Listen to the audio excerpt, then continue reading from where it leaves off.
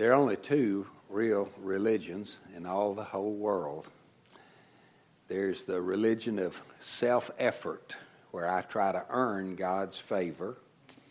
And it may have the name of Hinduism or Islam or Judaism or anything, but it's the religion of effort. I'm trying to impress God, I'm trying to please God, and I'm hoping that if I can do enough good things, religious things, obedient things, generous things, that someday when I die, God will let me in to heaven, and God will accept me because of what I've done for Him. That's one religious system.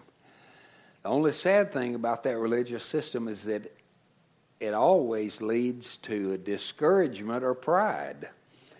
If you think you've done enough, then you become arrogant and prideful, judgmental of other people.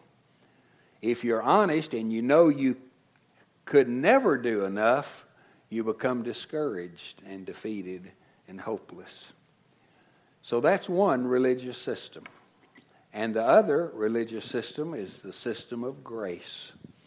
It's the message that God accepts us because of His love and His sacrifice of Jesus on the cross. And that we receive that as a gift. And it's nothing we could ever earn. We could never do enough to earn it. As a matter of fact, if we were going to earn it, we would have to be absolutely perfect. No sin at all at any time in our life. And of course, the Bible says all have sinned and have fallen short of the glory of God. So the system of earning God's favor is doomed from the very beginning. It can never work. But here's the good news. The gospel of Jesus Christ is that God loves sinners, and that He has lived the life through Jesus that we could never live, the life we were supposed to live. And if we had lived that kind of life, we would go right straight to heaven. But the problem is we haven't and can't live that kind of life. But Jesus lived the life. The Bible says that He was without sin. That's amazing, isn't it? To know that Jesus lived, the Bible says He was tempted, He was tested in every way, just like we are, and yet without sin. So He lived the life that God required of us and that we fell short of. And then the Bible says that the wages of sin, the cost of sin, the penalty for sin is death. It's death. And so Jesus lived the life we should have lived but didn't live and couldn't live. And then He died the death that we should have died. And then He rose from the dead. And then He offers to us now the gift of Himself. He says, come to me. Come to me. I will give you rest. I will give you forgiveness. I will give you salvation. And how do we get that? We receive it as a gift. The wages of sin is death, but the gift of God is eternal life through Jesus Christ our Lord. And that's why when we sing songs like Just As I Am, a song written by young Charlotte Elliott 150 years ago, living a life of absolute sinfulness and despair, and an evangelist came to their town and sat down with her while she was actually in a sick bed, thinking she may not even live. And she said to him, I could never be good enough to please God. And he said, oh, Charlotte, that's true. But you don't have to be good enough to please God.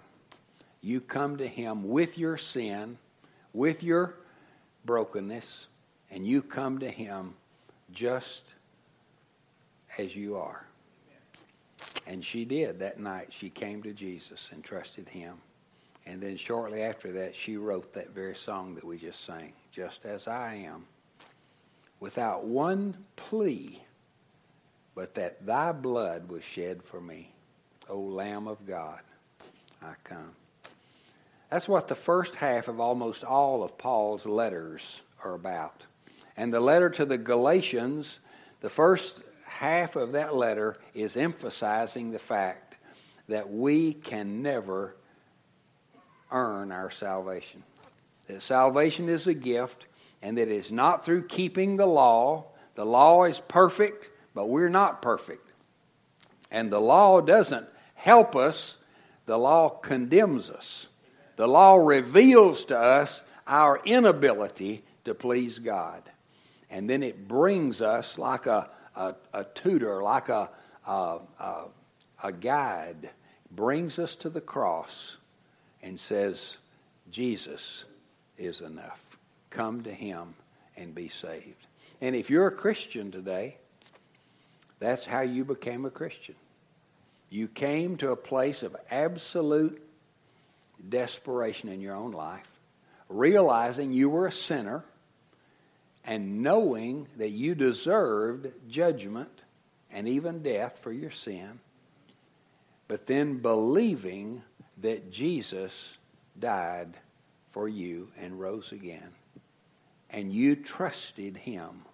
You called on him. You said, Lord Jesus, I trust you. Save me, cleanse me, make me yours. A prayer like that. At least that was the cry of your heart. You may not have said those words, but in your heart you trusted him. And you were instantly and eternally forgiven and made his. That's the first half of all of Paul's letters. Just showing us Jesus as sufficient every way to cleanse us. And then after we become a Christian, the second half of all of Paul's letters is, how does this work out in my life? Now that I've trusted Jesus, now that I am a Christian, how do I live the Christian life? Or how does Jesus live his life through me? What does it look like? And what it looks like is a life that brings glory to God, confident trust in Jesus for everything we do, joy to me, and then building up or edifying, strengthening other believers as we worship together. That's what the Christian life looks like. And so in Galatians chapter 6, I know you're wondering, are we going somewhere with this? Yeah, we are. We've got there now. Galatians chapter 6, verses 1 through 5.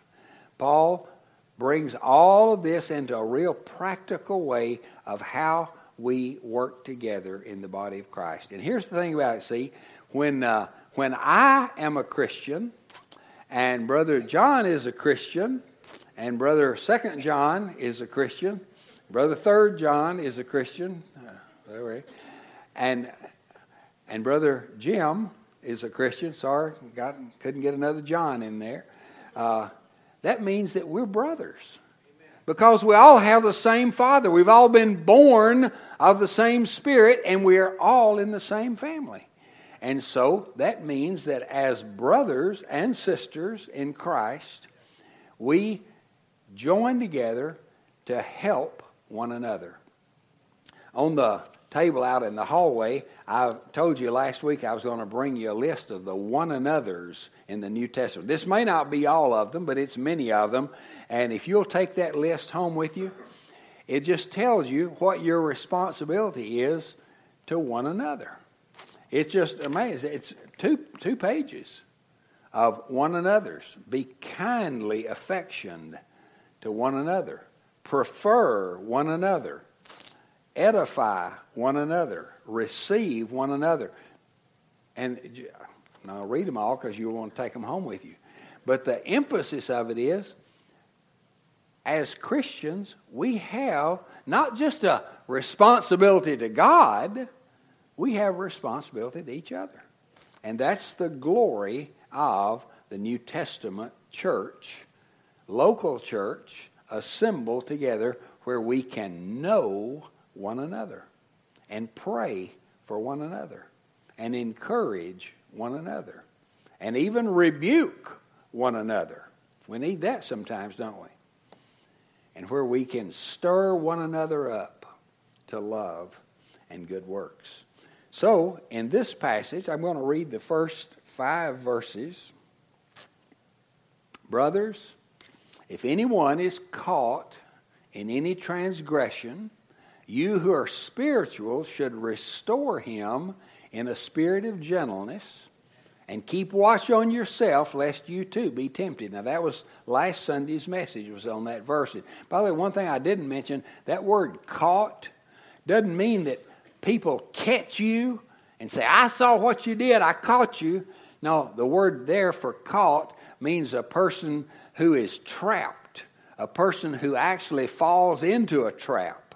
So he's saying if any fellow Christian gets caught in some sin, our responsibility to that brother is not to stomp him, not to gossip about him, not to even fuss at him, but it's to immediately seek to restore that brother in any way and every way that we can. So that was last Sunday's sermon. If you didn't hear that, you might want to listen to it because that's an important thing.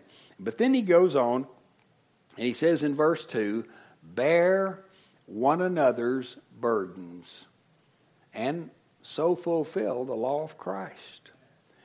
And then verse 3 says, for if anyone thinks he is something when he is nothing, he deceives himself. He's just tricking himself. But let everyone test his own work, and then his reason to boast will be in himself alone and not in his neighbor. For each will have to bear his own load. Now that sounds a little contradictory. That in verse 2 said, bear one another's burdens. And then verse 5 says, for each man will bear his own burden, is the way the King James has it. But it's actually 2 different words in the Greek. One word, the first word for bear one another's burdens, it's the word for an additional burden. You know, in life, all of us have a load to bear, don't we? Boy, in our Sunday school class today, we were just talking about everybody that I know has some responsibilities to carry, some pain that they're dealing with, some heaviness that they're carrying in their life.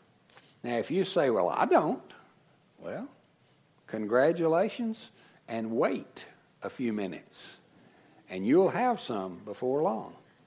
Because that's just part of life, isn't it? So, and that's actually what he's talking about down in verse 5. But in this verse, all of us from time to time have an additional burden that comes on us. A heavy load that we weren't expecting, and it's not part of our daily life. It's not part of our daily responsibility. It's some new thing that happens to us along the way. How many of you know what I'm talking about? How many would say, in the last 2 years, I've had some kind of an additional burden, something that is quite different from just the ordinary run of my daily Christian life? How many would say I've had, oh yeah, okay. That's just about everybody, isn't it? Yeah. And that happens from time to time. And when that happens, when Brother Raynard gets some kind of special burden on him that is heavier than the normal load that he bears, the Bible says my responsibility is to help him carry that load. That's what we're supposed to be doing in the church. Now here's a problem. Sometimes we don't know. We don't know when somebody has an extra burden, do we? That's part of the reason that we have small groups, like in Sunday school, and places where we can get to know one another better and where we can be honest about any additional burden that has come on us in our life. And then there's nothing wrong with asking for some help. Can you help me? But then when that does happen, there should be an immediate response from the body of Christ that says, we want to help you carry that load. Now, what happens when nobody shows up to help? What happens to you if you're carrying a burden? It's an additional burden, an extra burden. Sometimes people say, well, the Lord will not put more on you than you can bear. That's really not true. I'm not trying to be a heretic here, but there are two things about a statement like that. Burdens that come on us, even under the Lord's sovereignty and providence, we're not meant to bear those extra burdens by ourselves. Now, number one, the Lord himself will give us strength. But secondly, the fellowship of other believers is supposed to rush to our aid and help us in those times. That's the reason that in a church fellowship, if a family's house burns, it's the church's responsibility to joyfully help in that situation. Or if there is some kind of critical, unexpected, and out of the ordinary burden that comes, you should at least let your pastor know. And then he'll blab it to somebody else. And aid should come. So that's our responsibility, to bear one another's burdens. And this is the way, the Bible says, that we fulfill the law of Christ. What is the law of Christ? You see, this whole letter, he's been talking about we're not saved by the law, we're not saved by the law. But there is a law, and it's the law of Christ. The night before Jesus was arrested, he gathered with his disciples, and he said to them, I'm giving you a new commandment. A new commandment. And they listened attentively. Well, what is it? He said that you love one another. They said, oh, we've heard that. That's not a new command. He said, oh, wait a minute, I didn't get finished. That you love one another the same way that I have loved you. That's the law of Christ. And if I see my brother or sister suffering, carrying an unexpected load, and I just shrug my shoulders and not help, I'm not fulfilling the law of Christ. Because Jesus came and loved us under our load of condemning sin, and he bore it for us. So we should bear one another's burdens and so fulfill the law of Christ. And then the next thing that he mentions here in verse 3 is that we have to walk in a sense of genuine humility, knowing that we are not better than other people. In the book of James, James talks about a church that's gathered together, and one man comes in and he's poor and dressed in ragged clothes, and the ushers meet him at the door and they say, you sit back over here in the corner, back out of the way where people won't see you.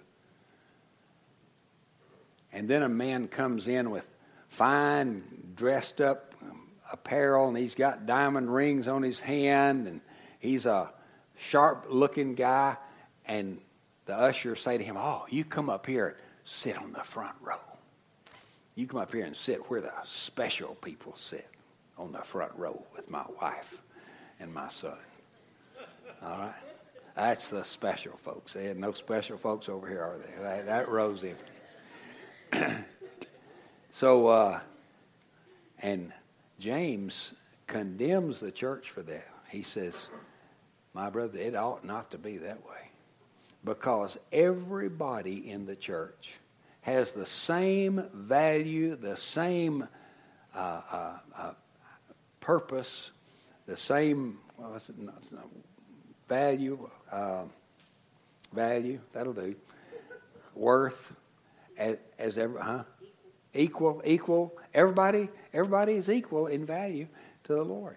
And a lot of people say, well, Pastor, I can't do anything. I don't have any special gifts. I don't have any talents. I can't teach. I can't sing. I said, then why do you reckon God saved you and put you in the church? If you're totally worthless and useless, what are you doing here? Well, the truth is you're not worthless and useless. Every member has a gift. The Bible says that the Spirit of God gives to every member spiritual giftings according to His own determination. Amen. And you are valuable. You are needed. Now, if a man thinks he's more important than other people, he's just deceived. He has deceived himself. Because no member in the church is more important than any other member in the church. Somebody asks you, well, would you rather lose your eyesight or your hearing or your ability to talk? I'd say neither. I'd just rather stay like I am. I don't want to lose any of that. And to even lose a finger. One of the men that comes to the breakfast, I cook a breakfast for a group of men on Wednesday mornings down in Ovilla, and one of the men cut one of his fingers off a few weeks ago, just cut it off right there just above that first knuckle. And it took him several months for it to heal. And I asked him last week, well, how are things going, Tommy? He said, well, I really miss my finger. He said, I know some people might think, well, you still got a stub there. But he said, you just don't realize how many things you do that requires a real finger there and not just a half a finger. And I thought, boy, that is so true in the body of Christ. The body needs every member and every member to be functioning. So he talks about how important it is to have humility, but also to have a sense of knowing that every member is valuable. If every member in the church functioned as efficiently as you function in the body of Christ, what would the church be like? What would it be like? And here's the thing. God has saved you, and He's placed you in this body to be a part, a useful, vital part of Bear Creek Baptist Church. You believe that? Everybody believe that? Okay, yeah. And you have a gift, and you have a purpose, and you're needed.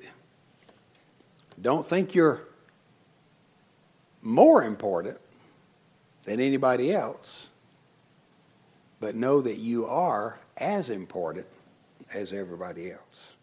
And then he says, but let each one test, put into work his own work, and then his reason to boast, or his reason to feel good about himself, will be in himself alone and not in his neighbor. In other words, I'm not in competition with anybody, and I'm not in comparison with anybody.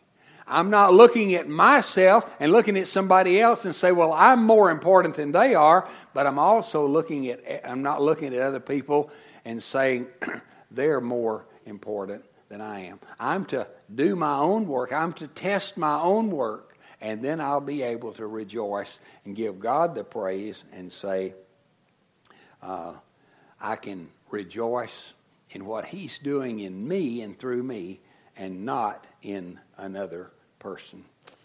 And then he says, each one of us will have to bear his own load. So there are some responsibilities that I have that you're not responsible for. There are some responsibilities that you have that God, as you live your Christian life, that's just your responsibility. I'm not supposed to take care of those. I'm supposed to pray for you and encourage you, but you have a load that's been given to you that you carry yourself. And so you carry your load. That, by the way, the Greek word here is the word for a soldier's pack. It's the pack that every soldier would carry. But then if there was an additional burden that came on a soldier, then other soldiers rushed to help him carry that. That's the idea of the second verse.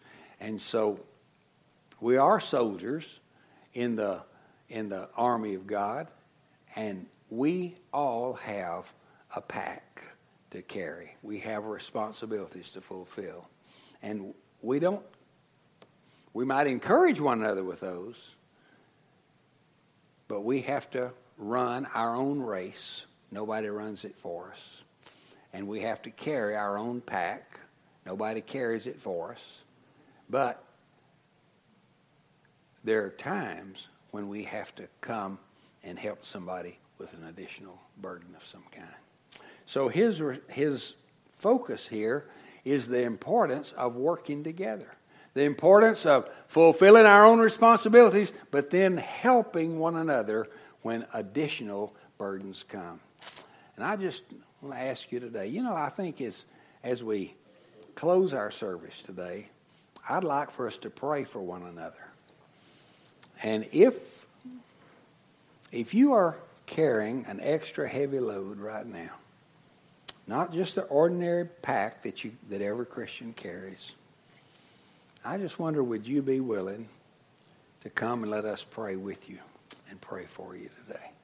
You might say, Pastor, I know that you don't even know about this, but I've had a severe trial this last week. I know Brother Joe and Maxine have faced it. Brother Joe's sister passed away just this last week. And that's an extra burden, isn't it, Brother Joe? And that's not just the regular pack. That's not the pack that he carries all the time. That's an extra burden. And my responsibility as a brother in Christ was to pray with him, pray for him as he faced this extra burden. And maybe you're facing some kind of an extra burden today. And when we sing our invitation hymn today, I'd like to invite you to come. Just come and let's just pray together for one another here at the front. If you're carrying an extra heavy load right now, and you're able to come and just kneel here at the altar, would you come and let us pray together and pray for one another? We're going to sing Wherever He Leads, I'll Go. And is that right? Wherever He leads, I'll go. And one of the places He leads is for us to bear one another's burdens. So I want to pray, and then we're going to stand and sing. And if you'd like to just come and let us pray. We'll pray together, and we'll pray for you as we stand together. Heavenly Father, I ask you to help us fulfill the law of Christ. And I know that in our culture, we're so independent. We're so self-focused many times. And we're so arrogant to think, I can handle it. I can take care of it. And thus we rob other people of the blessing of helping carry our burden. And then we rob ourselves of the strength that you've provided and the help that you've provided. And I ask you now to help us be sensitive to your Spirit, responsive to your call. In Jesus' name, amen.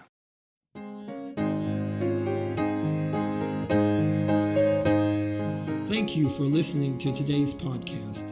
We invite you to like us on Facebook or visit our website, www.bearcreekbaptist.org. If you're not a member of another church, we would like to invite you to join us in person and get to know us, and let us get to know you.